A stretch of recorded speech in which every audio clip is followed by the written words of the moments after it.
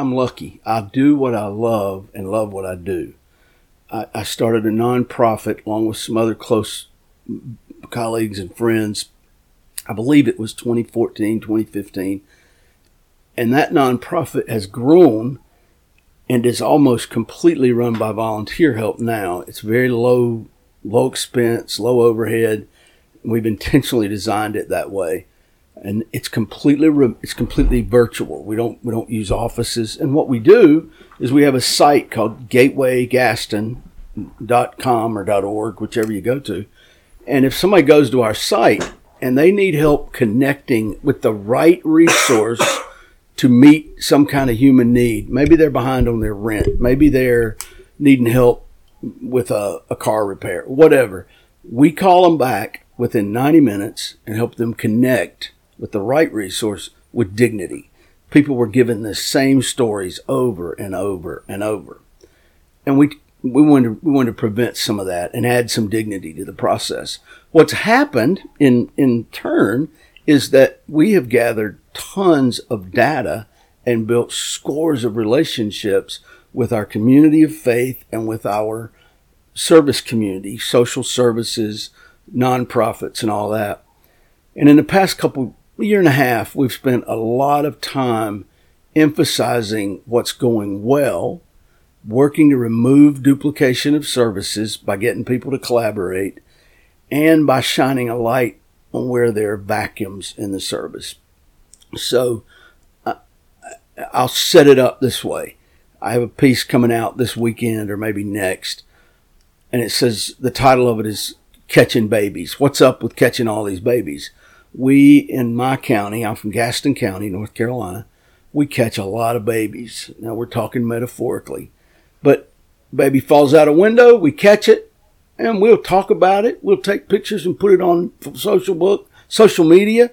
We'll teach a class on it. We'll set up stations to catch babies.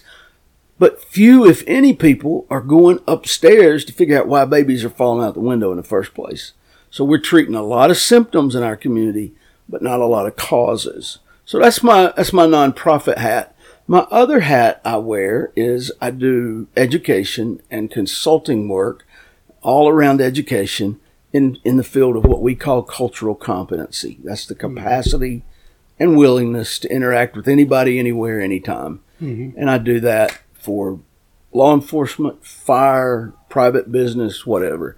Leadership, education, all kinds of things. I love it. That's fantastic. So that's me.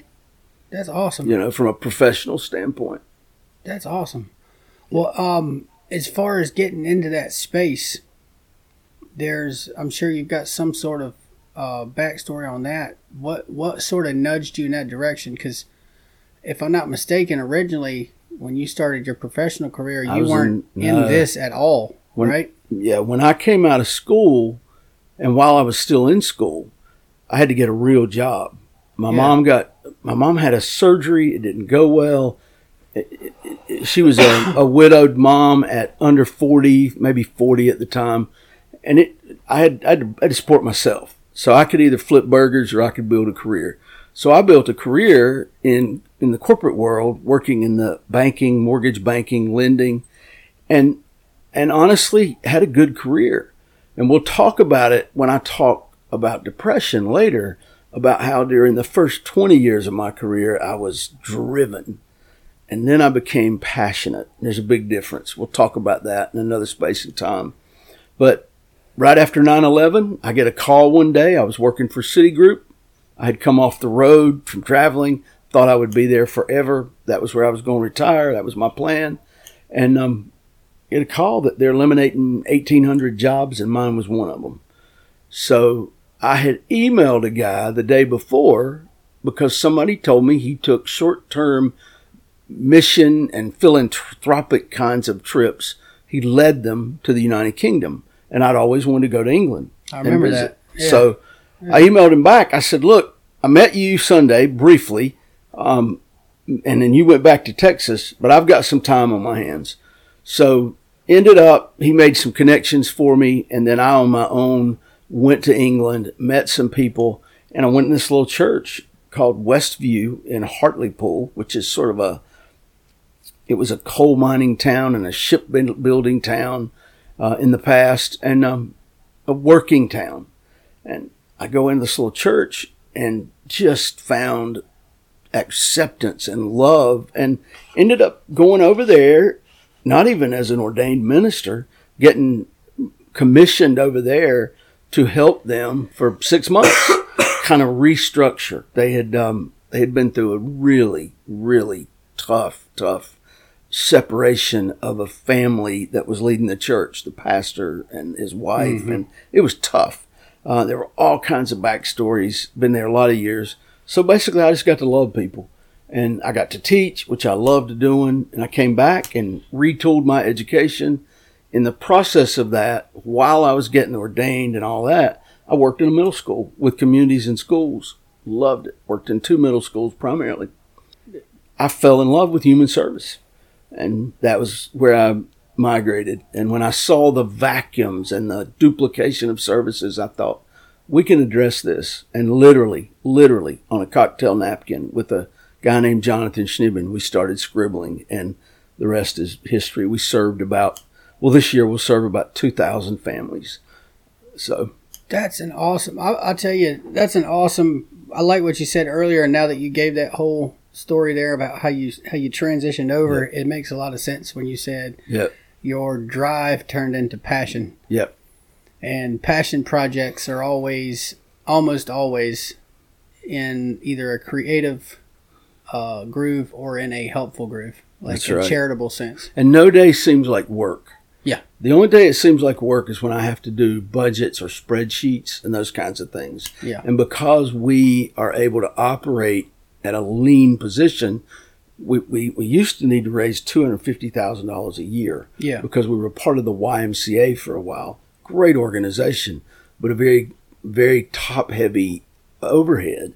So the Y and I made a decision, let's spin this thing off. Yeah. I now work for them on a volunteer basis as their chaplain, and I love that. Yeah. But the overhead didn't match. And so now we can run this thing on $15,000, $18,000 a year, and wow, that's nothing. Efficiency. Yeah. And I bet a lot of that has to do with facilities and staff, right? The big overhead costs. We never need an office because it's all virtual. My key person, the only employee we have, works by the call rather than by the hour. Gotcha. And she's on call 8 to 8, Monday or 7 days a week. But she can do other jobs. She delivers. She's retired. She delivers for Walmart and DoorDash. In the meantime, I think Walmart only. During COVID, she was sitting in Florida at her daughter's kitchen, covering the gateway, and nobody ever knew. Yeah. You can do it from anywhere. I've done it from my car. I take calls at breaks if I'm teaching. It works. So you don't have the expense of rent. I don't take a salary. I take a small monthly stipend. It's small. We don't have any other employees. We've got some technology expense. Yeah. And that's an exciting point. We are upgrading as I speak our technology so that instead of awaiting a call back when you text us or go to our website, waiting 90 minutes for a call back or a text, you'll be able to go to our site. If your locator is on, you won't really need to put anything in except what you're looking for. But most people will put their zip code and what they need. And they may say, I need I need a doctor, and I don't have health insurance. Boom! All the places in their vicinity will pop up with what they need, hours, website, all that. That's awesome. And there'll always be a button there that says, big button, that says, if you need a live person, click here, and you'll hear back within 90 minutes. And we will test that. Knock on wood, we'll test it mid-November through the end of the year. Yeah. And then pilot it first quarter and then roll it out. My grandson, Landon, he's with me. He's seen some of this firsthand from his background. He was in the foster care system for a long time, just adopted into our family. So we're thrilled about that. But he's lived some of this stuff. Oh yeah. Which that kind of brings us full circle. Yeah. Not everybody we deal with at the Gateway is homeless or unhoused.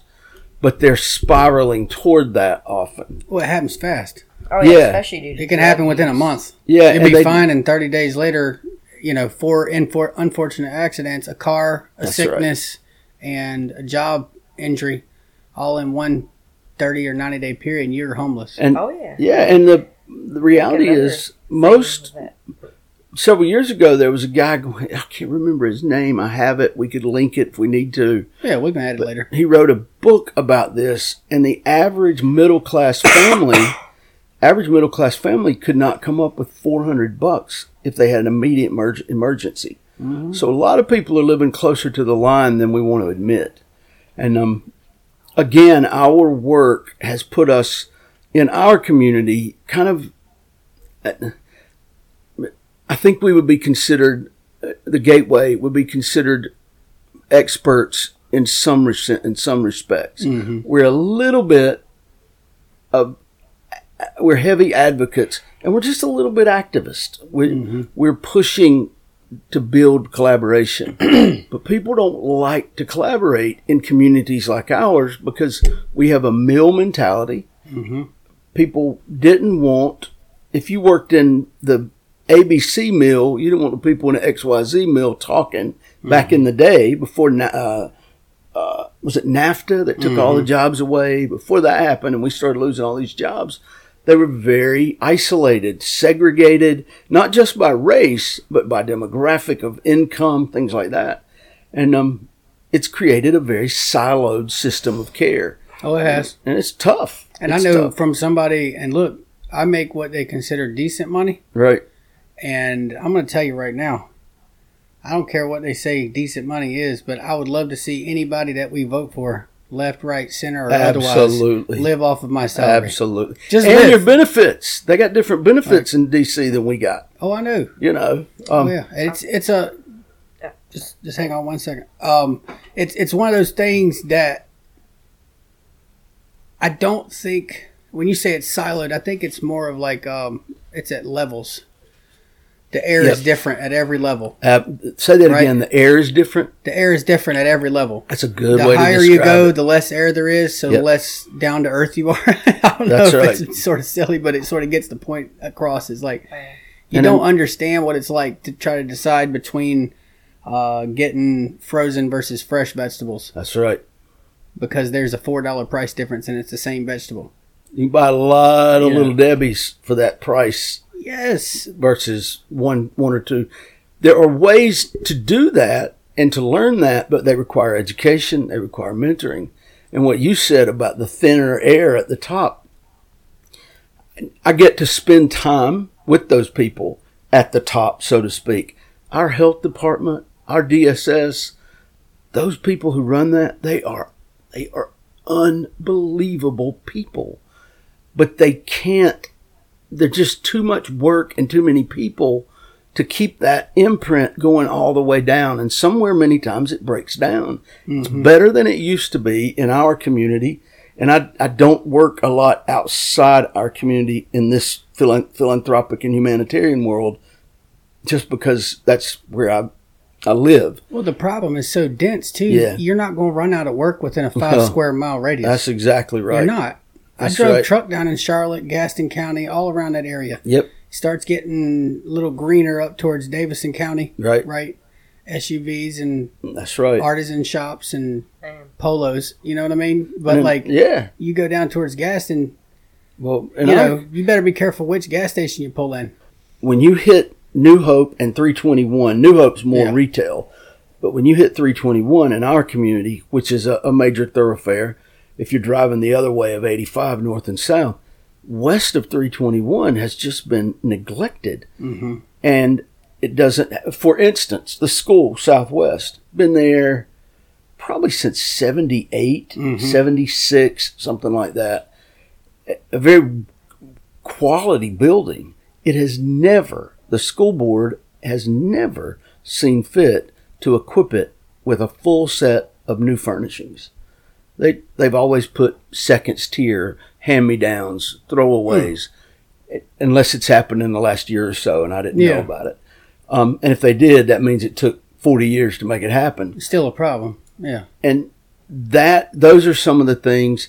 I don't get in too much to the local political thing because I don't want to endorse candidates and all that. It just gets sticky and it smells bad. Well, our mayor was told how many people in our community, current mayor, one of our agencies told him how many people they had to help with just their utility bills for the city of Gastonia.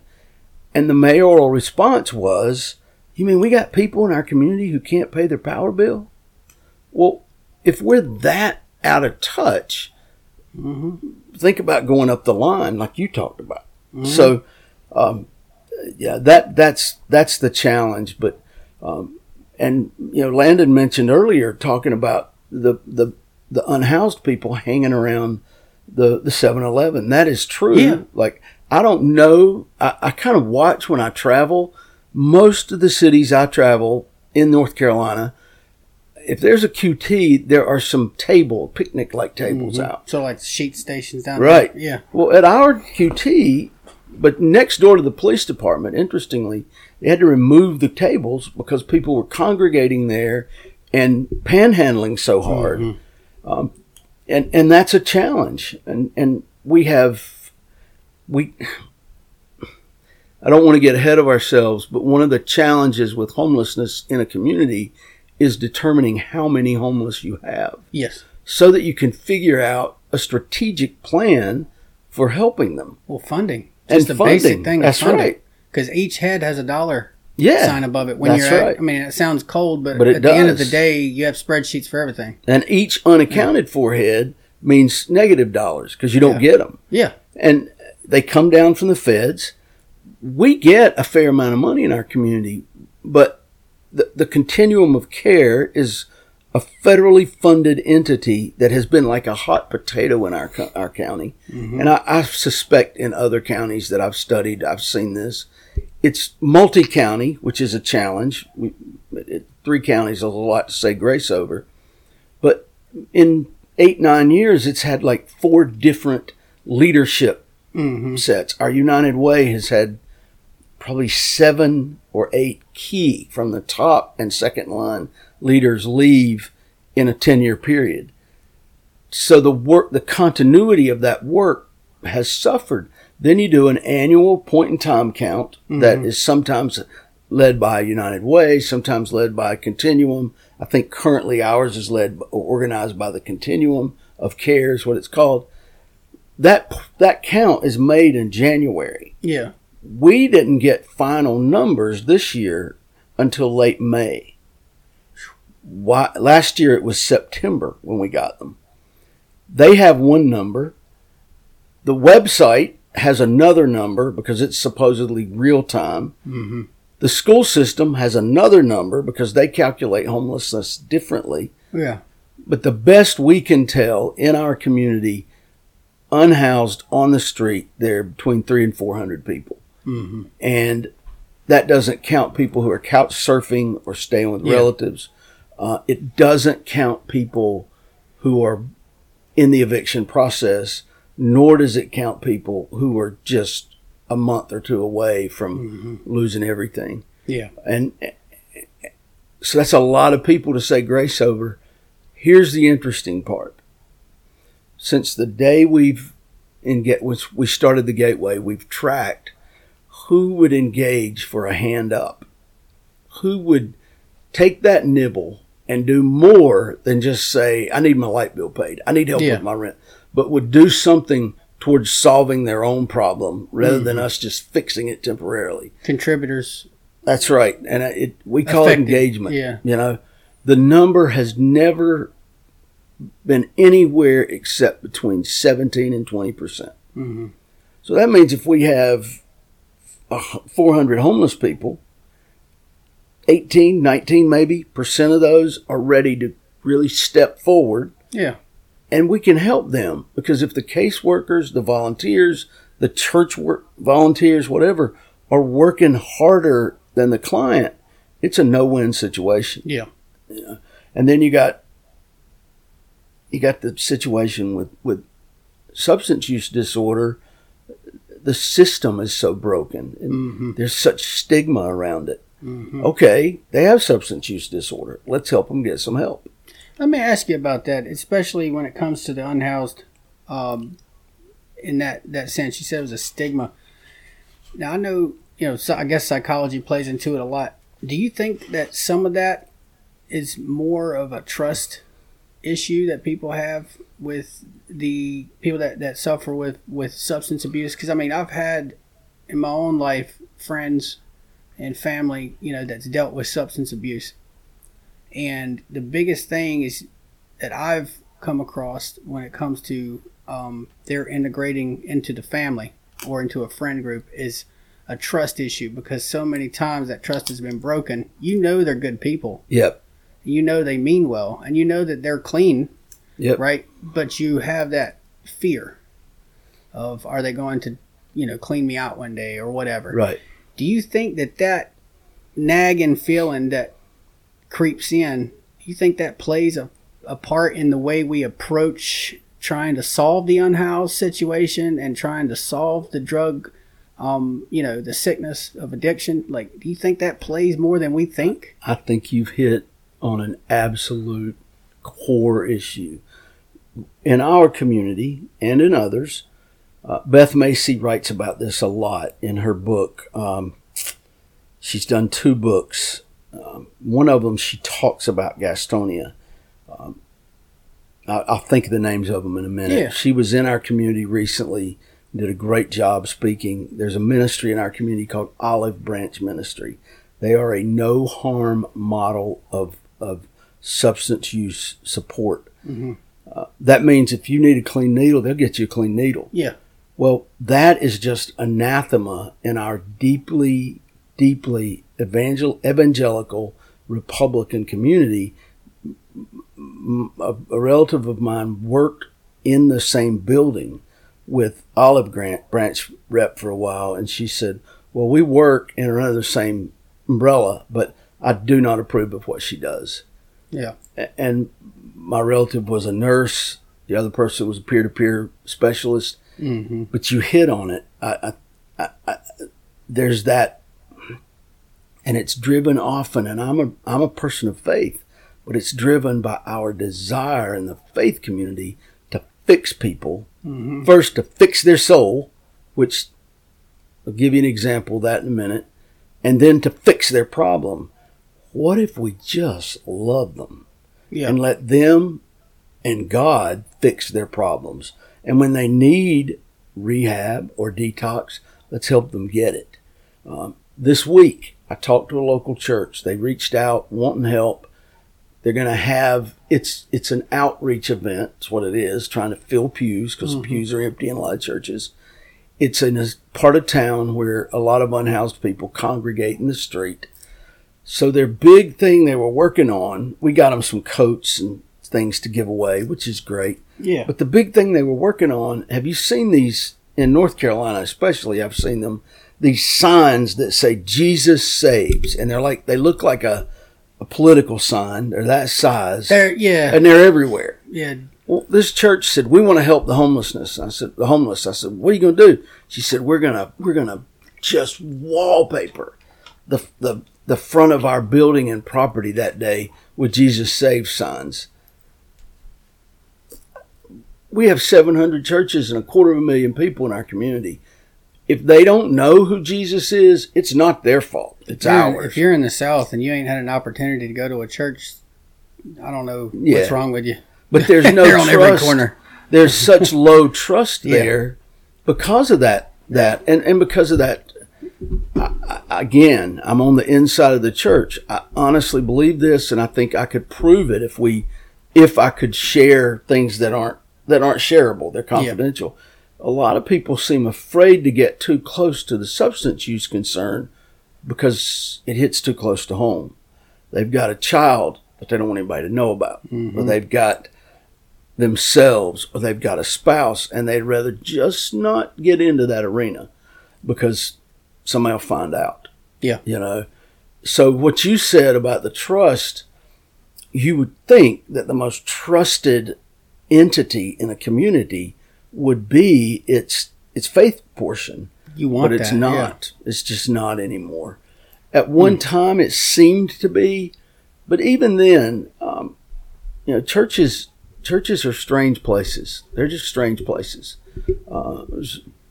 In our community, we had people who were told when to get up, when to go to work, a whistle blew, when to take a break, a whistle blew, when to go home, a whistle blew, work overtime, you didn't have any choice, you did it. Our mill owners built and funded churches around their mills to keep people contained, to communicate.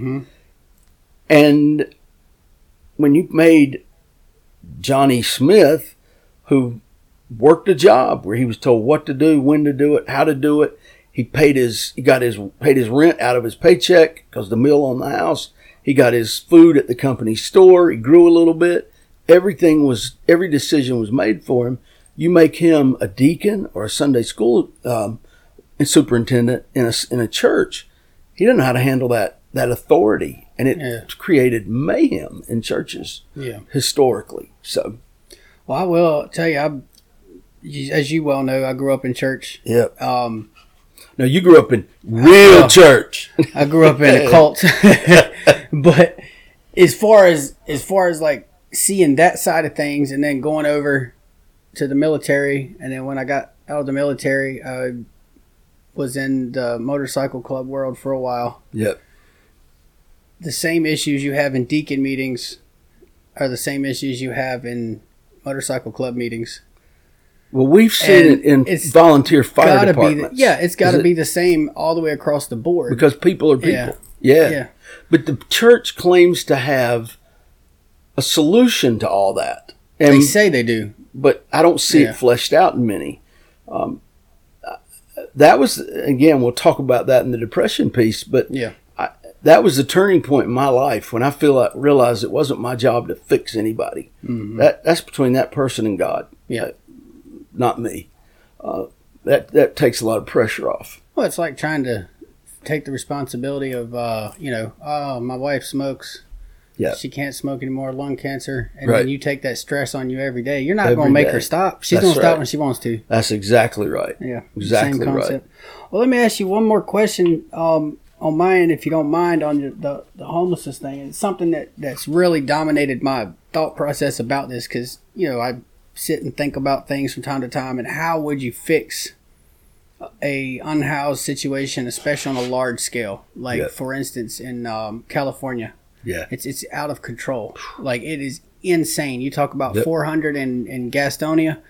I mean, it's like 400,000 over a city. Portland, Seattle, they're all seeing it. Yeah, and I've listened to some podcasts on this. Of course, every podcast has its own lean, depending on where it falls in the political spectrum. So you get multiple points of view. But everybody that has honest conversations about fixing the unhoused and the open, like, drug abuse scene. Right. That's getting so bad everywhere. Yep. Is that the bureaucracy around it is choking out the actual flow of help. So when it starts up here, it's a waterfall of funding and planning. Yep. And then by the time it gets down to me, the unhoused, right, I get a bag. That's and that bag, if I put a cost on it, is as much as a month's pay. Right. Right. There was an article I read, and I listened to a couple of podcasts that discussed this article, and it was talking about the cost of housing, temporary housing that they were budgeting for in California in a specific city. I can't remember the name of which city it was. Right. But basically, the tiny home program. Ended up costing, each tiny home was almost $250,000. Yep.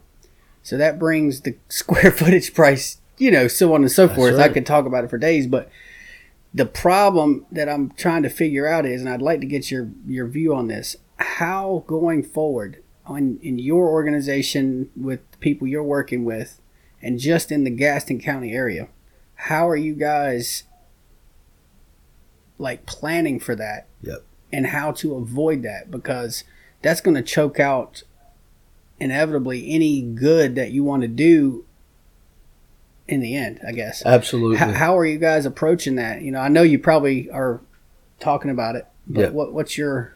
There's been a lot of talk. Yeah. A lot of meetings. I have written about this, and it's being published with our newspaper partnership in the written paper, which many people don't read anymore. I don't, but I do read online, and it's on my Facebook postings and our websites. And we're outlining 8 different issues that are problematic, good and bad. There's some good things. There's some bad things. The one I haven't written is the final one. Where do we go from here? And I'm trying to get some input. I have a person who's promised to give me some input based on some things I've heard her say recently. But we know this. We know what we're doing is not working. We know that. So far, we haven't. Yeah. We know there's a flood coming if this economy shakes just a little bit. We know that. The other thing that is problematic is getting into the system. Yeah. It is tedious. There's a thing called a VDISPAT that we apparently has to be done. So what we've perfected, and I can say that with some confidence, what we've perfected at the Gateway is the capacity to sift and sort and sift. Who is at that point that they're ready to engage? That's 17, 18, 19%. If collaboratively, we as a community and other communities will sort and sift, and our model works, it's worked since day one. I could go into that if you want to hear it. It's very brief, but I could tell you how we do it. Yeah. But we sort and sift. We serve those that are kind of low-hanging fruit, that sift down and want to engage. But there has to be other things going on. For instance, our county is one of the only in the top 10 sized counties in our community that doesn't have an affordable housing trust. So our community's gentrifying at a breakneck pace. 78-year-old woman we're dealing with recently, her rent had been $500 a month. She makes right at $800 on SSI, Social Security retirement. Yeah. She survived on that extra $300 by going to food banks, getting her clothes at thrift stores and donations. She survived. Well, landlord sold the house. Now the rent's going to $1,200, $1,300. Yep. She's homeless. There's nothing she can do. Yep. She has no resources. Their social capital is usually spent. So that's what we're seeing. So it's going to require, no doubt, a sorting and sifting with intentionality, laser-focused services on those that sift, collaboration, and a willingness to not just treat symptoms. Yeah. That in mind, median rent for a one-bedroom apartment is up to $1,250 in our community. If you have 2 or 3 kids, I can't remember, in our community, the United Way cost estimator predicts you need about $56,000 to live comfortably. Well, the median household income is $54,000. So that means you got a lot of people living below that. Single mothers, single parents, single fathers. That's household income. So usually that means 2 incomes. And I laugh on the inside when you said that just now. $56,000 to live comfortably in Gaston County? That's right. Or to live comfortably might not be the right word. To live like without falling through the cracks. That's crazy. Yeah, it's crazy. That's barely survive. That's barely enough skin to cover the bone. Right. That's right. Just for instance, on your way out today, if you go down you take a left instead of going down, there's a trailer right here on this corner. How much it's got some kids toys in the front. You know, that thing was on the market for 5 years, right? And they finally did one of those predatory no credit check rent to owns. Yep. So basically they have all responsibility of keeping up with that property. Yep. I called up there because I was like, her son needs a place at the time. They were selling that place for $105,000. And it's a rat trap, isn't it? Yeah. Yeah. 3 months later, they raised it to $130,000. Right. And then about 6 months after that, I didn't call again, but that family moved in. Wow. So I'm assuming that if they didn't change it, they're probably paying $1,500-$1,600 a month to stay in a really shitty single wide trailer. That's and they've done the best they can with it. Looks That's good. Right. but it's not worth $1,600, $1,500, $1,300 a month. That's right. That's right. It's crazy. So, anyway, I went off on the diatribe there, but you're absolutely right. And, like and we're seeing it over and over. So you got to sort and sift. You have to. Yeah. You got to collaborate, and you got to be willing to create some better systems that don't exploit the system. Yeah. But that work better than the bureaucratic ones we have in place. That means people are going to have to make some changes, and people hate change. I know that, but change is constant, and it's always going to be there. But we're not adapting to it quickly enough as communities. Our system is very simple. If a person hits the gateway and they're not working, we offer them a simple, written on a third grade level survey with 8 or 10 questions that will help us help them. Yeah. And get them connected better. If they're struggling financially and working, we have the same kind of thing financially. We just can't get people to take the step and do it. And almost everyone has access to internet and cell phone. Mm-hmm. It's less than 1% of our population. We anecdotally and actuarially, we've been able to prove that. Oh yeah. Our library is wonderful to let people utilize the systems there. The library is the last truly free space in America. Anybody can go in there. Yep. And thank God our library is helpful. And our library patrons are pretty patient, because the guy sitting next to you at the kiosk may not smell as good as you. Yeah. So those are things, but sort and sift, collaborate, and be willing to change some things that must change. The housing first model is the best I've seen. Mm-hmm. You get the person housed so they at least have a place to the dry and to keep their things safe. Yeah. Because we know theft and loss are problems in the unwalled communities. It's just a reality. Everybody's at survival. The first 48 makes its nut off of homeless murders. Right. That's right. And that's one of the things we hear about shelters. Like, I don't want to go to a shelter. There's so much drama there. Well, I understand that.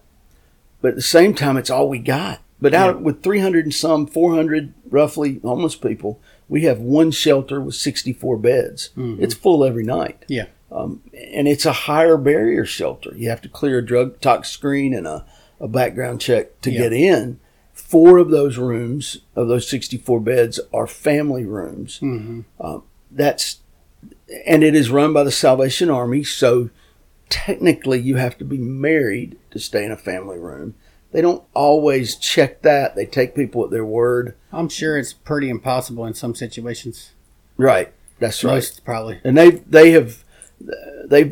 I've seen some movement toward more realistic way of handling that recently, but nonetheless, those are the things. But our sorting and sifting system works, and we know that. If people that are listening like to read, there's a guy named Matthew Desmond, who wrote a book called Evicted. Mm-hmm. It's one of the best books at understanding homelessness from the organic viewpoint that I've seen. And it really is I forgot the city it's set in, but he looks at people who are homeless or almost homeless. And some have chosen to live homeless because all they got to do is find a place to sleep and eat. And they're like, I'll make it there. They didn't go out and say, I'm going to be homeless, but they found a comfortable numb. Yeah. And we're like, well, you can do better. Well, yeah, but sometimes people just don't have it inside of them. And then you got people who aren't cognitively ready. They're not emotionally ready. We get the mental health piece. We've talked a little bit about that. I spend a lot of time with law enforcement. Over and over, they are telling me, and we can't quantify it, but they estimate, I'll say with no indication of what I think the answer is, I say, what percentage of your calls on a daily basis have a significant mental health component. 85% is usually the first number that comes up. Yep. So we got people out there that are carrying stress loads and mental health challenges that we've never fathomed before. And when Reagan closed the mental institutions and said, we'll treat them in the communities, that sounds like a great model. But the funding never followed. It still hasn't followed. There wasn't and it's plan. a total cluster now. Yeah. Yeah, there was no plan. It was something to get votes. And he created the welfare queen image, which is not true. It's just not true. But people still are, well, we're not going to give anything to the homeless. We're not going to feed them, or we're not going to give them this because we know they'll abuse it. Well, maybe so. Abuse is, in a lot of situations, a large contributor to how the unhoused got where they're at. That's right. So if you're surprised that it happens once they're in that situation, I don't know what to tell you. Well, you know, as a government employee that's talking to me, I would be like, I don't know what to tell you. Well, yeah, they're going to abuse the system. Some of them. Well, but then there's others that's going to help. So what do you want? And like, do what you want to doing, get two on the road, or you know? What are we doing about these moguls at the Yeah. top that are taking tax credits irresponsibly? That they're abusing the system. Yeah. Oh, they're creating jobs. Sure, they are, but at what expense? Yeah. You know, we have a colleague who interned with us. His story is unbelievable, in that he struggles with a form of schizophrenia and some other mental health challenges, and he's very vocal and open and transparent about it. And he told a group of officers a few months ago, we were talking and doing an activity with him. He said, look, I can fix a lot of my problems short term with a tall boy. Mm-hmm. He said, but that's not the way to do it. Mm-mm. But when my insurance won't get me what I need, or my copay is $1,000 on this drug, or it's experimental, I got to do what I got to do. Mm-hmm. Well, that can lead to substance use disorder, what we used to call addiction, very quickly. Mm-hmm. And you know, one of the things that helped me get a better perspective on this, and again, it ties back to my old way of thinking as a strict religionist, that people were poor because they were lazy. People were poor because they were abused their resources and all that. What helped me was learning from actually Dr. Ruby Payne and Dr. Frank Comer, and even some of Maslow's work, what the core values of the classes are. Mm-hmm. Rich people, truly rich people, if they have money, they want to preserve it. That's a natural human thing. Middle class people, they have money, we want to invest it. Mm-hmm. If poor people have money, they want to spend it because they don't get it often. Mm-hmm. That's why you see so many things that middle class people see at tax season. They take food and holiday gifts to a family in December, and then in February they've gotten their taxes back. They see them with wheels on their cars, fancy haircuts,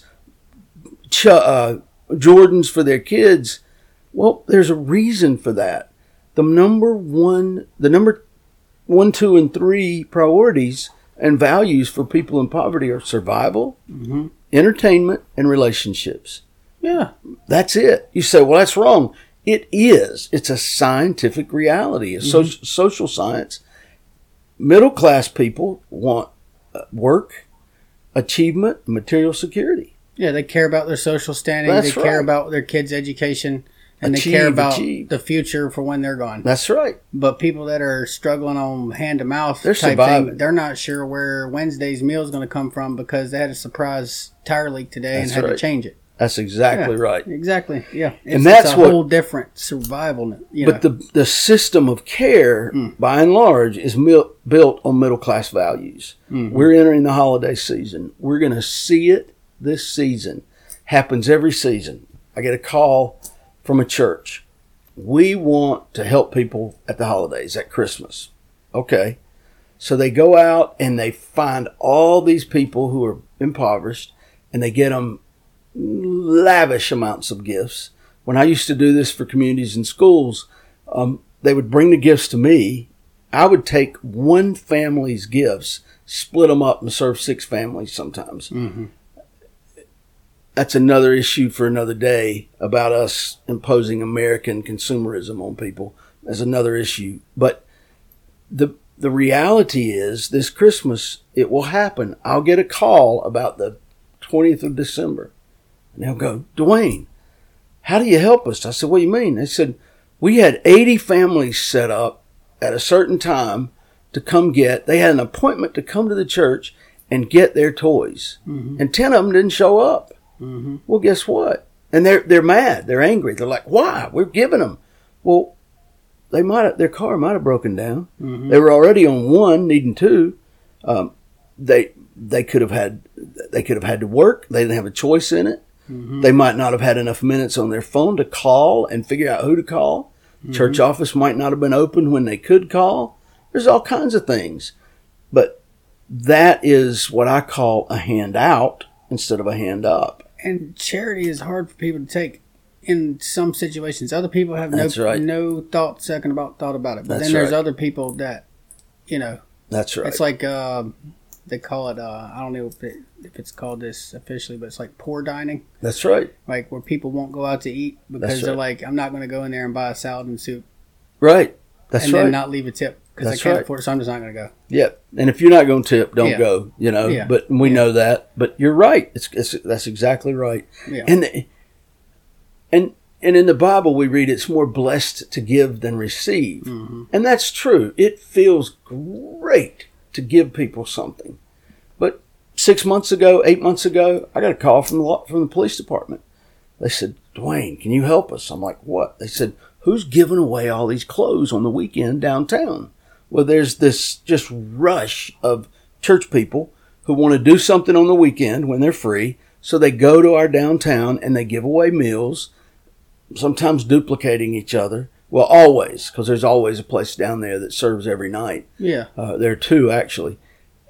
But they give away clothes. They give away food. They load these homeless people up with clothes. Mm-hmm. Well, guess what happens? They don't have anywhere to discard them if they can't wear them. Mm-hmm. So they end up littering the entire downtown. Mm-hmm. City has to send people down there to clean them up on Monday. If we just collaborate and say, all right, you do clothes, you do food, and you do interviews, talk to people, relationship building, and we'll make this work instead of everybody coming up with a truck full of clothes, a truck full of food, and a truck full of gospel tracts or whatever. Yeah. So it needs a reorganization and a refocusing, basically. Yep. So that you get good results. That's right. And you ask what communities need to do. I don't want to leave that hanging. Yeah. We talked about the sift and sort. We talked about the collaboration. We talked about an intentional reduction of duplication of services. Mm-hmm. The thing that we've found in our community that gets the most traction is when we get a group of interested, concerned people together, either in a single company or a single church or a single house of worship, or preferably a group of different people from different backgrounds, from a faith perspective, community perspective, and all that business perspective, get them together and we conduct what's called why people do what they do. And that's those core values we just talked about. Those open eyes, and people go, now the lights are on. Then they start planning. Yeah. Instead of just ready, fire, aim. Yeah. We've got that. And I don't think it's just us, but for me, it's very acute in our community because I've lived there for 30-some years. That's awesome. So that's kind of the silhouette view of framework of unhoused and homeless. People equate wealth and poverty with having or not having money, but there's so many other things. You need a social support. You need role models. We need social capital. We need a spiritual hope. Mm-hmm. And I say this every time I teach it. I'm not telling you your spirituality is up to you, but a person who doesn't have hope is the most dangerous person in the world to themselves and to others. Mm-hmm. And that's scary to think how many people are losing hope. And I think about people who didn't have good role models and even didn't have that good command of middle class hidden rules, like the poor person, the impoverished person, not making an appointment. Well, that's not making it to it. That's a middle class value, appointments. We live by appointments. It's not so much in poverty. So not knowing those things. Mm-hmm. And I think about Mike Tyson. Tyson had more money than he could spend, we thought. He didn't have a great command of the language. He struggled. Mm-hmm. We don't know about his mental health, but emotionally, a guy that'll bite somebody's ear off is not emotionally sound. Mm-hmm. And he bit Evander Holyfield's ear off. And Don King and others just came in and sucked him dry. His poverty wasn't financial before that. His poverty was in role models and all that. Yep. Then you got a guy like Christopher Reeve, the late Christopher Reeve, who was Superman. He had great command of the language. He was maybe an Oscar winner. I don't remember. He had social support. He had a home. He had money, but he didn't have physical capacity that he normally had. So that made him poor in a sense, impoverished. Yeah. So it's so much more than just not having enough money. Well, there's poor people that drive Escalades. Yeah. And live in $250,000 houses. Yeah, because they're living on credit. They have, if one day they don't go to work. That's right. They're screwed. That's right. And they do that. And they do that until they die. We have a company in our community that pays really well. But I'm going to tell you, based on the people I know who live there, who drive pickups with $1,700, $1,800 a month payments, if they miss a couple paychecks, they're in trouble. Mm-hmm. They're in trouble, you know. And in today's economy, that's very likely to happen because the economy's pretty good now, but it's not always going to be good. And some of it, I'm not an economist, but some of it seems propped up and just ready to slip. You just never know. The veneer of a well-organized and happy society is so thin that you can't see it. Yeah. So you don't know when it's gone and until don't you it's think gone. that people are saying to me all the time, why is everybody so angry? Why do we see people in road rage? Why do we see people beating up, at least verbally and orally, on waiters and servers and people like that? We're living with this thin line of sanity almost and stress that people are just ready to pop.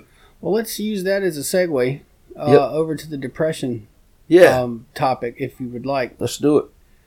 What is your thoughts on like fixing this mental health crisis? Because I know we have this homelessness and unhoused crisis. Right. It's paired with substance use and abuse. It's almost like a triangle of evil, right? And the other one would be depression or mental health, right? And depression is a specific mental health, but it plays into, I know from my own struggles with depression, it plays into every facet of your life, from your personal relationships with your friends, your work, your intimacy, everything. Sexual function, everything.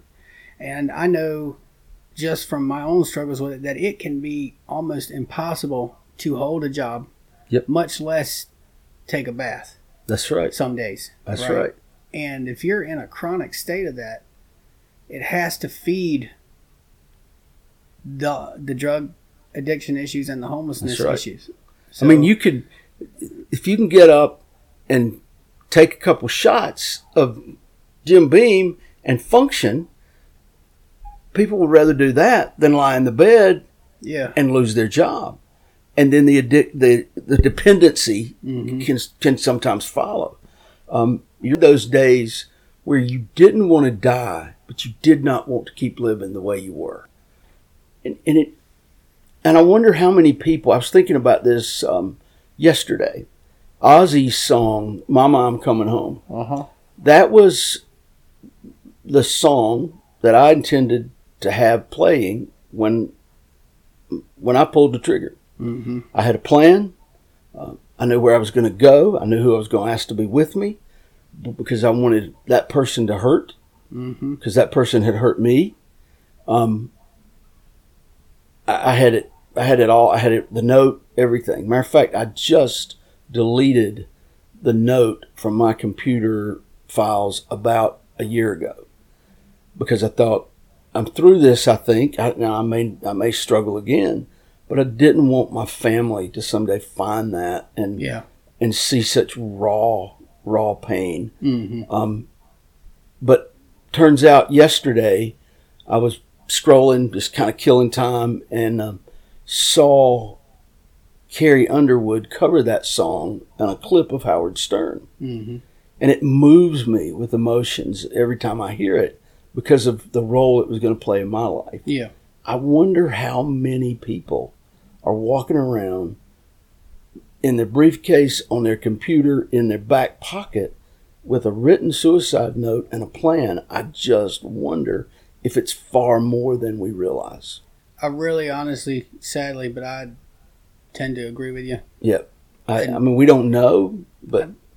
And I think that just that one thing, and there's a million of them, but just that one thing, I think that actually plays a huge role in the day-to-day interactions that people have with each other, whether it be at the grocery store, on Facebook, on Twitter. Yep.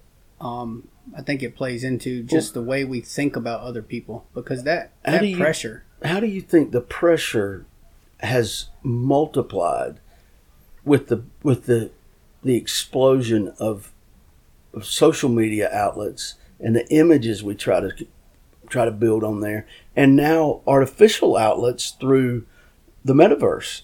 You know, you might have 6 different social media pages, each with a little bit different image. Mm-hmm. And now you go in, and instead of being Dean, you can be Joe Smith, mm-hmm. the gladiator, mm-hmm. or what? And now you've got multiple virtual images. What do you think that's doing to our mental health? And I'm not saying it's bad, but what do you think it's doing? And so we're just ripping people to shreds all the time. Yeah. Authenticity is a commodity that's not actually authenticity. That's right. Is what it is. I think that has to play into it. Well, and you get a guy like who gets on TV and has 20-some thousand people there. If you just look at him or listen to him casually, you think, man, he's authentic. Yeah. But then as you listen with some discernment, you think, this is an act. Mm-hmm. It's all an act. I wonder, and I don't know, I'm not a clinician, I couldn't do it, I don't know, but I wonder what's really in that guy's mind when he lays down at night to go to sleep. Is he really as cheery and bright? I got my doubts. I mean, I really do. Even if it's not him specifically, I'm sure there's people that are in the same type of situation that when they go to bed at night, the pressure. Yeah. I don't know if you've ever watched it. It's sort of raunchy, but it's a show on HBO called the Gemstones. The Righteous Gemstones? The Righteous Gemstones. I've watched a few clips from it. There's a little bit too much frontal nudity from the men for me. Okay. I couldn't remember if that was what I was in there. I know it was a little raunchy, but I think the idea, the message that they're trying to get behind it had a lot of interesting things you could take away. Yep. Because it even touches, I know it's a highly comedic project, but as far as the stuff that they do touch on, they touch on stuff like that where, we have an image to uphold, and if we don't do it, then, the whole organization will come down. It just dominoes down. Sort of like that documentary, real life documentary they came out with on, I can't remember the name of the people, but it was a husband and his wife, and they got caught in some type of 3-way affair with their pool boy. Oh, yeah. And his dad was a super conservative. Jerry Falwell Jr. Yeah, that's it. The Falwells. Yeah. Yeah. So, even people like that, they get judged immediately, right? That's right. But there has to be an aspect of mental health negativity. Absolutely. That goes into that in order for them to get to that point. Because Absolutely. I know, just from being with church people, that they do actually, at least at one point in their life, believe it and actually want to help people. That's right. And they're in it for the right reasons. And then 20 years later, you're watching your wife with the pool boy. Yeah, and drinking and having an alcohol problem and everything else. And when you're trying to live perfectly with no margin for error, as it is in a lot of church settings that I was in, that is exhausting mentally, emotionally, physically, every way. It turns the church into a greenhouse that grows depression and regret. Say that again. Bitterness. Say that again. Depression, regret, and bitterness. I'm going to write that down. A greenhouse. Man. Turns the church into a greenhouse. That's a really good analogy. I wouldn't have thought of that. I'm very visual. Yeah. I never would have thought, man. I mean, that's a great way to put it. I'm very visual. If you can show me, I can usually get it. But me too. I gotta see it. I gotta see it work first, and I'm like, But the church, I'm not. People think when I talk about this that I'm just shutting down the church in my mind. Man, I love the church. Oh, you're very active. You were a minister. Augustine said, the church is a whore, but she's my mother. Mm-hmm. Okay. And I've never been able to find where that was said, but I trust the person who told me that. It's legit, though. Yeah. I mean, how many versions of church do you have? Oh, millions. And I'm not trying to be mean. Right. But, I mean, if you want to be completely honest and just raw about it. Yep. You're right. What is a whore? Anybody you want it to be. Yeah. Because we call them and you that. pay them, and they give you the message and tell you what you want to hear. Right. Which is what? A lot of church organizations, whether they mean well or not. That's right. They curate the message for the audience instead of using the audience to curate a message to the world. Oh, man, that's powerful. And that's powerful. That's what I see. And I'm a non-religious person myself. Yep. Yeah. So I'm seeing it from the outside. You curate the message for the congregation instead of curating the congregation's message for the world. Wow. That's what I see. I think you've hit it and said it as succinctly as I've heard it said. That's powerful. Because that's what happens. Because people want to be part of something that's doing good. Yep. Just naturally. Yep. And then if they go to a church, and you see them, churches that are doing good and are pumped up for the community and are actively involved and are doing everything they possibly can. Yep. They're exciting. You want to be a part of that. That's you right. See the church full on Sunday when you drive by. Their work is relevant. I'm out riding my motorcycle. Yeah. I can tell which churches are pumped up and which ones aren't. Yep. The ones, and I know this is not a true metric, but the ones that have graveyards bigger than their auditoriums, it concerns me. That's right. If I was someone looking for a church, I wouldn't go to that church. That's right. Now that's maybe stupid, but the idea is there. I think you're onto something. And the churches that are relevant to life. Mm-hmm. And I told the congregation I'm serving right now as an interim, I said, I can love any neighbor of mine, anybody, without sacrificing anything I believe. If I disagree with their whatever, their music or their sexual partner or their living arrangement, that's none of my business. It isn't. It's not. Yeah. But I remember being in a university that calls itself the world's most unusual university at Bob Jones when I was training. And I remember we were studying the book of Romans with Dr. Richard Hand. This is the greatest book of theology ever written, is that small book of Romans in the Newer Testament of the Bible. We spent days as a class debating this question. We live in an apartment complex. My next door neighbor comes over and wants to borrow glasses, like you drink from, not eyeglasses, wants to borrow glasses because they're having a party and they're serving alcohol. Should we or should we not lend them the glasses? We spent days debating that. Now, you've got to be kidding me. You have got to be kidding me. Give them the glasses. Give them the glasses. But it was nuts. But now, 40 years on, I see churches do the same thing.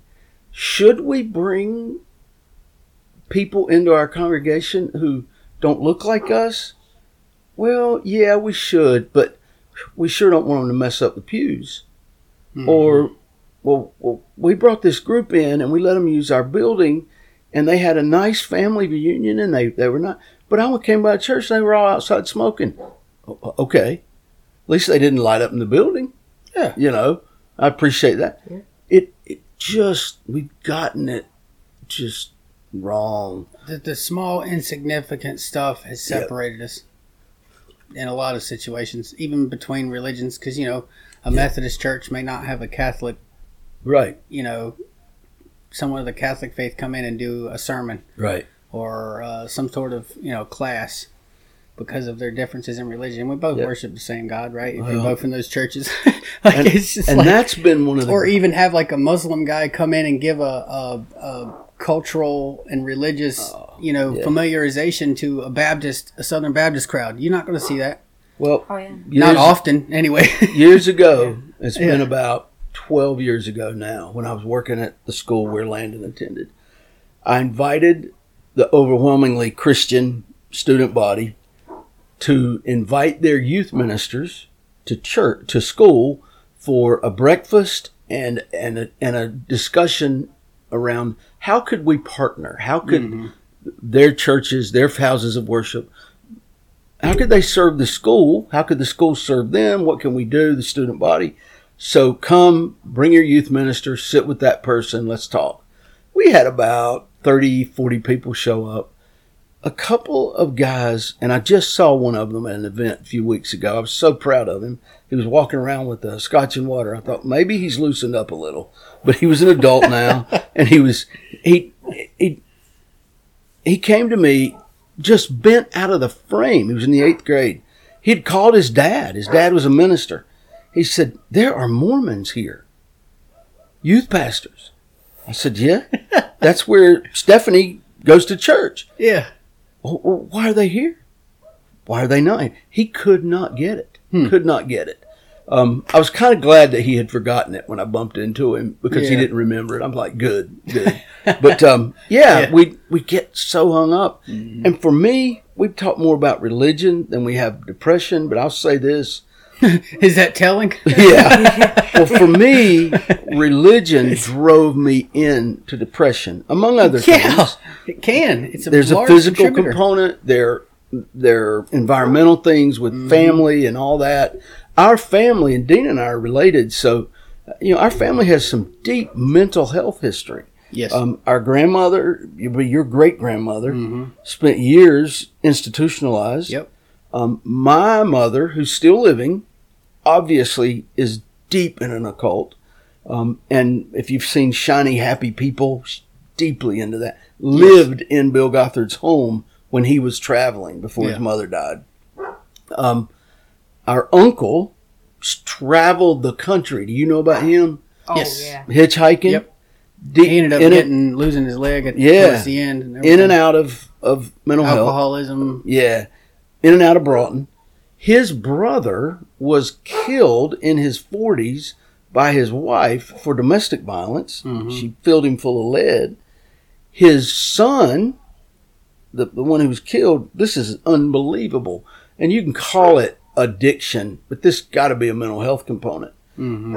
I asked about him at a funeral for our grandmother. I said, "Where is him?" And I called the guy by name because we're just a few years apart in age. Yeah. And he had grown up and become a heavy drinker. Yeah. We found out that his former father-in-law, who was a pretty well-known businessman up in the Alexander County area, and of course our cousin was divorced from his daughter now, but he continued to create problems for the family's image. Yeah.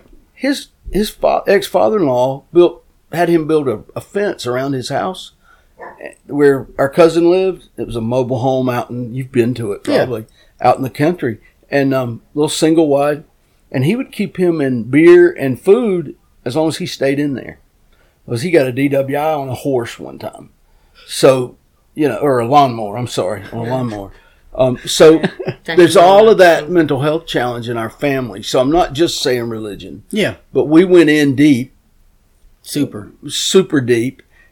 And what changed for me was moving from a religion-based life to a relational life with God.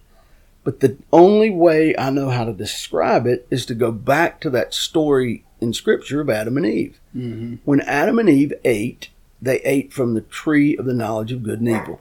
Mm-hmm. Because if you ate from that, you could determine what was right and wrong and all that. Make your own rules. Make your own rules, and that's what we want. We don't want to run the universe, but we want to rule our own world. You know, autonomy. That's right. So whether that story is true or allegorical, it's the message is the same. Yeah. But they left the garden, and God puts this flaming angel and won't let them back in. And I thought that was part of their punishment. Well, a friend of mine, I said, I don't understand this. God's supposed to be a God of grace. He said, that's the God of grace at work. I said, what do you mean? He said, if they had gone back into that garden, they had already violated the one tree. Well, there was another one, the tree of life. Mm-hmm. If they had eaten from that tree, they would have been stuck forever surviving on right versus wrong, good and evil.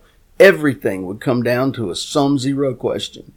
But Christ, who's Messiah, as I understand Scripture and believe and have staked my life on, was coming to be Messiah. Yeah.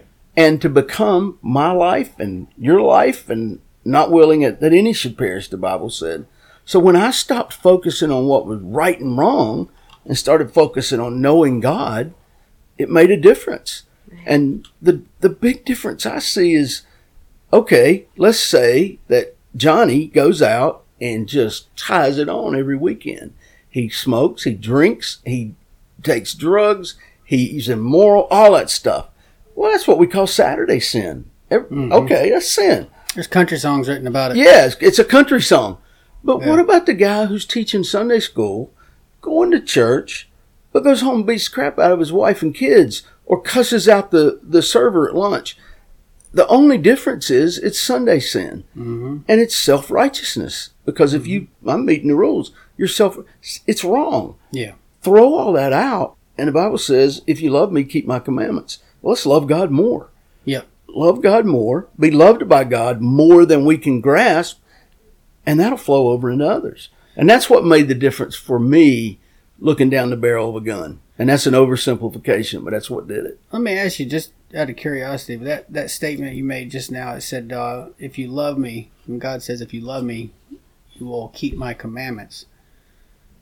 Do you think it's just a perspective on how we look at that phrasing, where God says, if you love me first, obeying my commandments is a result of loving me, versus the way I was brought up to think, if you actually love God, you would keep his commandments. Did you get taught about that you had to commit to love God and you had to commit to follow the commandments?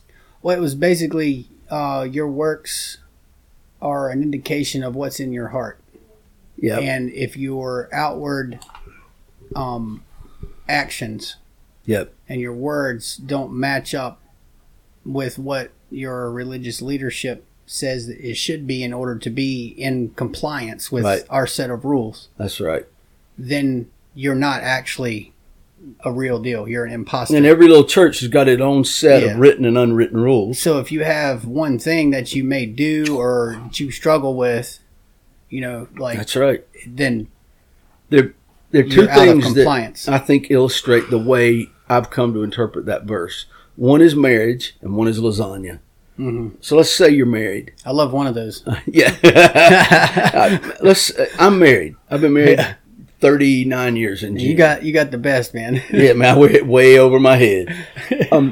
I don't remain faithful to my marriage vows because they're vows. Yes. I don't come home at night and be with my wife because I promised to. I do it because I love her. Exactly. It's not a hard thing to do. It is my nature now.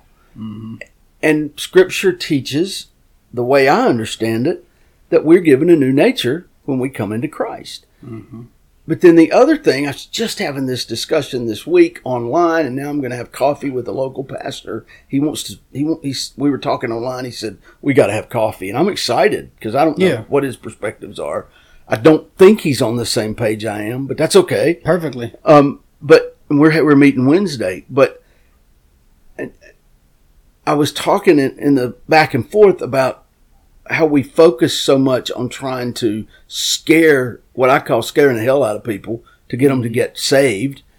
Scared straight mentality. Yeah, that's not the model God used. Yeah. Christ dealt with the down and out. He dealt with the woman at the well that was basically shadow property in her day. And he loved her. And Paul wrote in Romans, it's God's kindness that brings me to repentance. So I compare it to lasagna. I don't eat lasagna because I have to eat to stay alive. Yeah. I don't eat it because if I don't eat something, I will die. I eat it because it's freaking good. Yeah. And Scripture says, taste and see that God is good. Mm-hmm.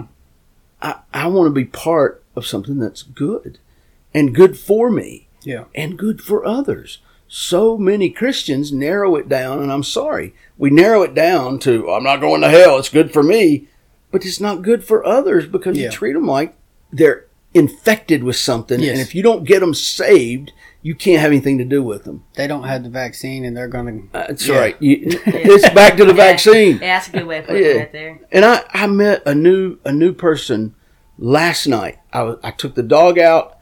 Person gets out of the car next to me and speaks, and I speak, and I go, hey, are you my new neighbor? Because the house has been for sale. And the young person was like, yeah, I am. I came over, shook her hand, and I said, this is my dog Ivy. I'm Dwayne. My wife Charlotte's inside. And, man, good to have you in the neighborhood. I said, is it just you? Do you have family? She said to me, and she named herself, and my partner, and she named her. And I watched her eyes.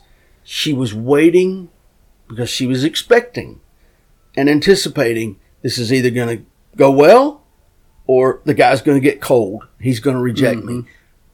Imagine living with that kind of pressure, not just on your sexuality, but on everything in your life and your thought life, because God sees your thoughts. Oh, yeah. He's Santa Claus. You dirty little 13-year-old boy. Mm-hmm. That's what I was living under. Mm-hmm. And I refuse to not treat every person I meet with dignity. Yes. I don't care if we sat down here today and the guy next to me worships Satan and the other one worships that hat over there. I'm still going to treat them with dignity. They're still people. They're still people. So with the same emotions and same feelings that you have. But I couldn't get to there until I got out of a religion mindset and moved to a relational mindset. I couldn't escape that. I remember when I was in corporate, I would go to the headquarters and people would see me in the elevator and they go, what are you doing at headquarters, Mr. Burks? And I'm like, well, I work for the company. What's your problem? I didn't say that. Yeah. But my face said it. Yeah. You know, my face said it. And because I was driven. I was thinking, why are you bothering with that kind of question? You got work to do. You know, well, now I don't feel that way. The biggest problem I have now is turning my brain off. Yeah. Because I'm excited. Well, let me ask you this. But on the mental health front, and this does have a lot to do with that, or it's starting to look like it might. Right. We've always had, in the modern pharmaceutical era, answers for one decade and, to the next on what can fix depression and mental health issues, or can assist in the healing process. Everything from psychology, narcotics and SSRIs, acupuncture, yoga, everything.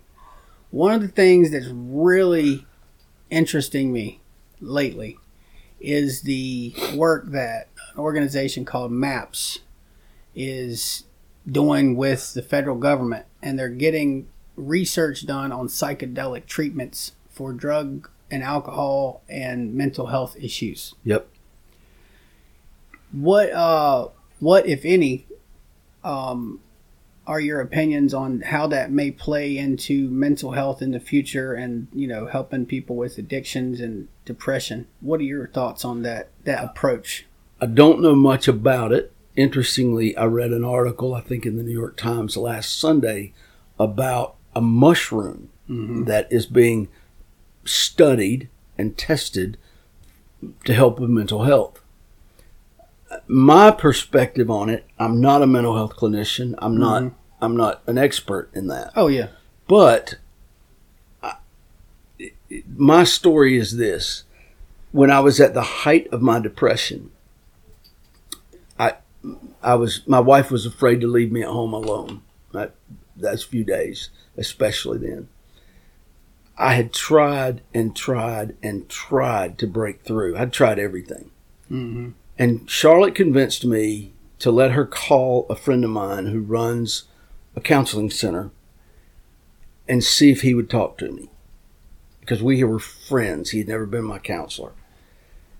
And colleagues. Yeah. Well, he agreed, let's have lunch. So I drove to Charlotte, had lunch with him, and he said, Dwayne, I know your story. He said, you've tried the physical things, you've exercised. You've tried the spiritual things, you've done it. You've tried the emotional things, you've had counseling. He said, what is the physical piece about this that you don't know? Well, I'd been taught that every problem was a spiritual problem. Mm-hmm. So if I got my spiritual life right, my mental health would fall into place. Yeah. And he said, Dwayne, I'm begging you. He said, tell me you'll go see your doctor today. So I did. Dr. Aiken just retired a couple years ago. I wrote him a letter and thanked him for this, actually, when he retired. And Dr. Aiken said, Dwayne, with what you're telling me, I should involuntarily commit you. Mm-hmm. He said, if you'll take this Effexor, if you'll take it and give me your word, because I know you'll honor your word. He said, I want you to go home, but I want you to call me tomorrow and the next day and let me know what's going on. I took it home. It was like swallowing a Volkswagen the first time I took it. But what happened was within a few days, it began to work. Week or so, maybe 5 days. And I looked around, I thought, so this is what normal feels like. Mm-hmm. Huh. Then I could feel some of the things that I had been masking by stuffing them down. And then the process of unloading that started. I know there is a role for pharmaceuticals in mental health. What I don't know is how deep it is because it depends on each person's situation. I, to this day, take Effexor. Yeah. And my wife can tell. If I miss it, she can tell. She said, you take your medicine? And some people, would say, well, okay. That's just, it's my situation. Mm-hmm. But it has gotten easier to live through the problems that life throws at us with a better spiritual, emotional, physical, and mindset. Yeah. With medicine. And there's a lot of brands of Christianity that are out there. Jesus just take care of everything. You won't have any problems. Look, you will have problems. What's that old song from back in the day? One of the very first Christian rock songs. It says something about smoking cigarettes and yellow fingers. And it says, why don't you try Jesus? He's got the answer. Yeah. And it's a catchy song, too. That's what bugs me about those signs. Jesus is the answer. Yeah. Well, whose version of Jesus? Yeah. Your version or that the in true itself version? will give you anxiety. That's right. Imagine you standing there on the corner and there's 12 churches in front of you. Which one do I go to? Which one for do help? I go to? That's right. Yeah, and each one's a different denomination. Yeah. And even within the denomination, you got, various versions of that. I mean, I'm often intimidated a little bit to tell people that my credentials are Baptist because we have such a bad reputation. And I was going to change to American Baptist, which is much smaller group, much more progressive in its way of thinking and conducting itself. But this was about 8 years ago, and my friend, who's a Catholic, he loves Jesus. I love the guy. He's 90 years old now. He had been on a trip somewhere, and he brought me home this little plastic icon of a cross.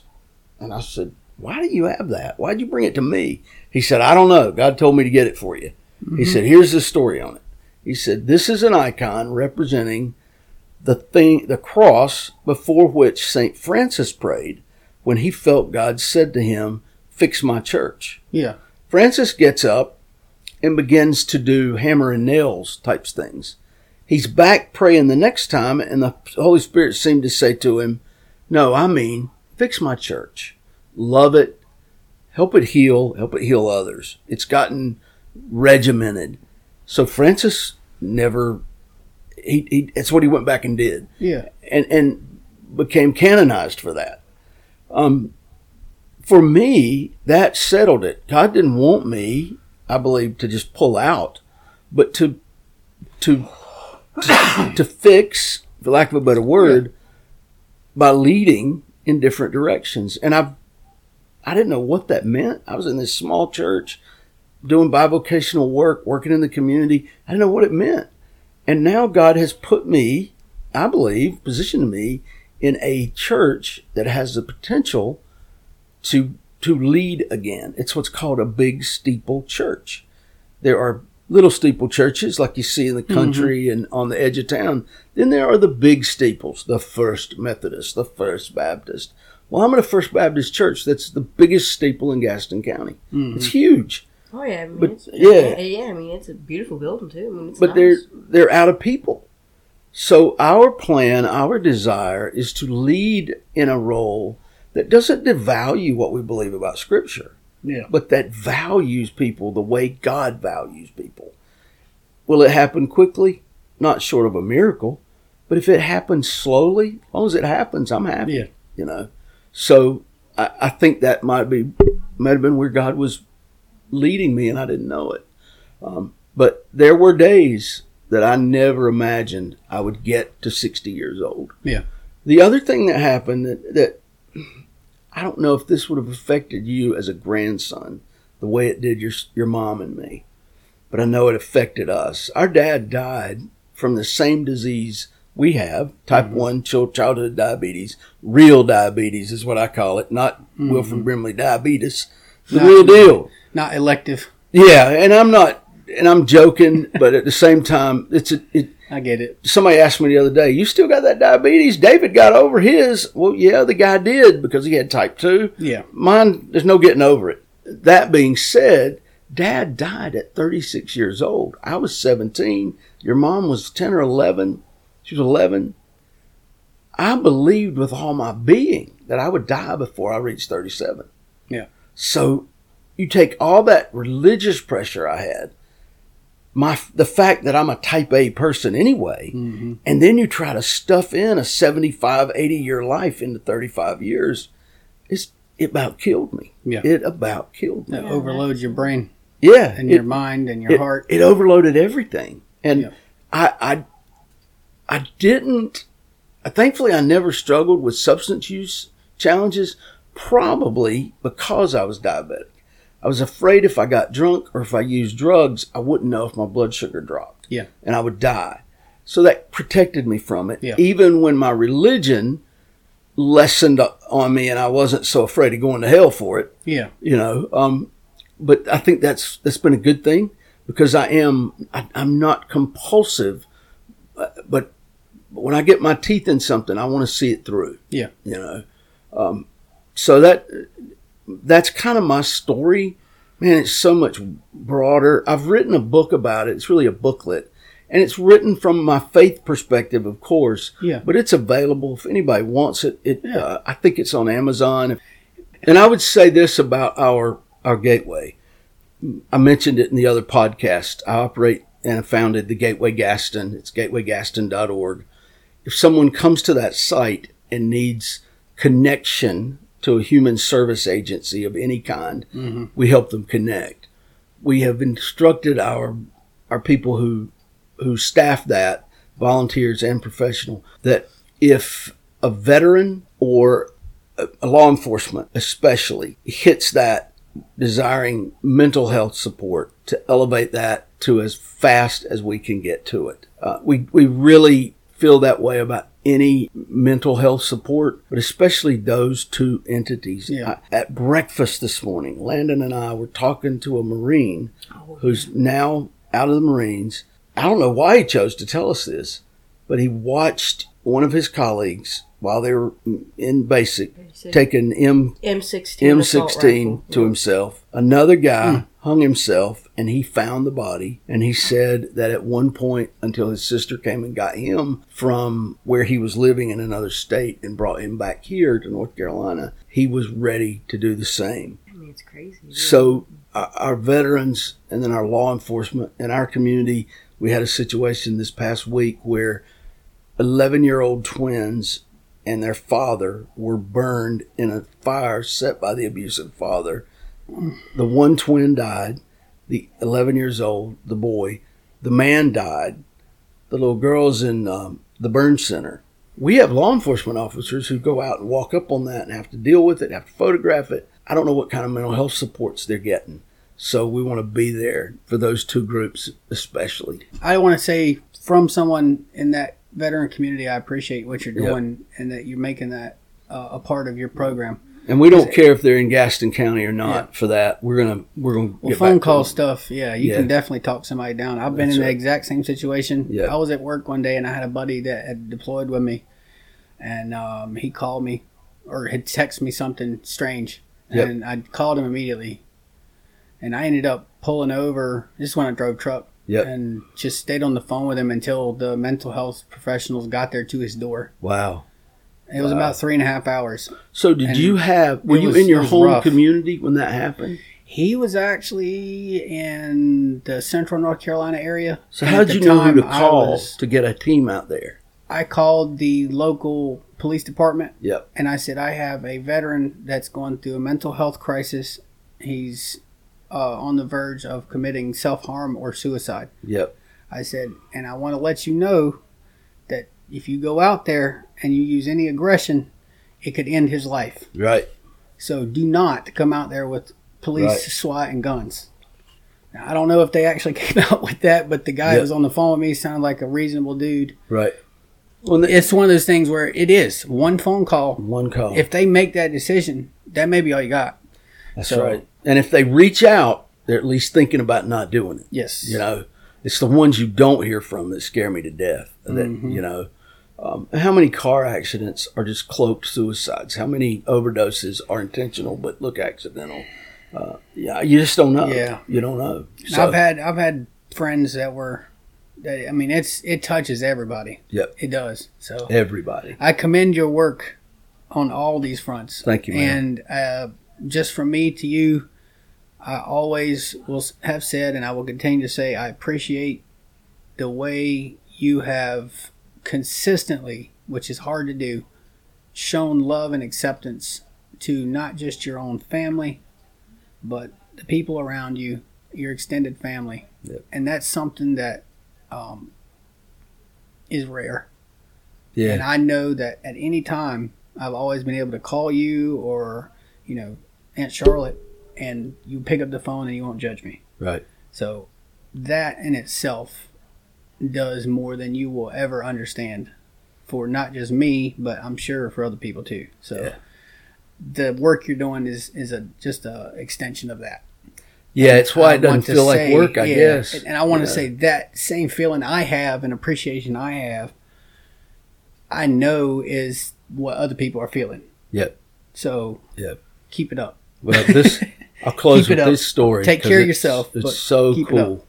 This week, we got a hit for a lady out of county, double amputee, homeless. Mm-hmm. She was out of county. We didn't have any resources for her. We didn't know. Yeah. But she came to me through one of our people that we've contracted to do some work with us at one time. And I knew the situation had been vetted as much as it needed to be. Yeah. And I told him, I said, here's what we might be able to do. Will it work? And the caseworker that was helping her worked on it, emailed me back. She said, yeah, we can make that work. I said, all right, we'll get $150. I didn't know how we were going to get it or where we were going to get it. That was 8 o'clock, 7:30 in the morning. Mm-hmm. 9:30, I think it was. I get a message from a lady who says, you helped me several years ago. She was working in an adult establishment. She's tried to get out.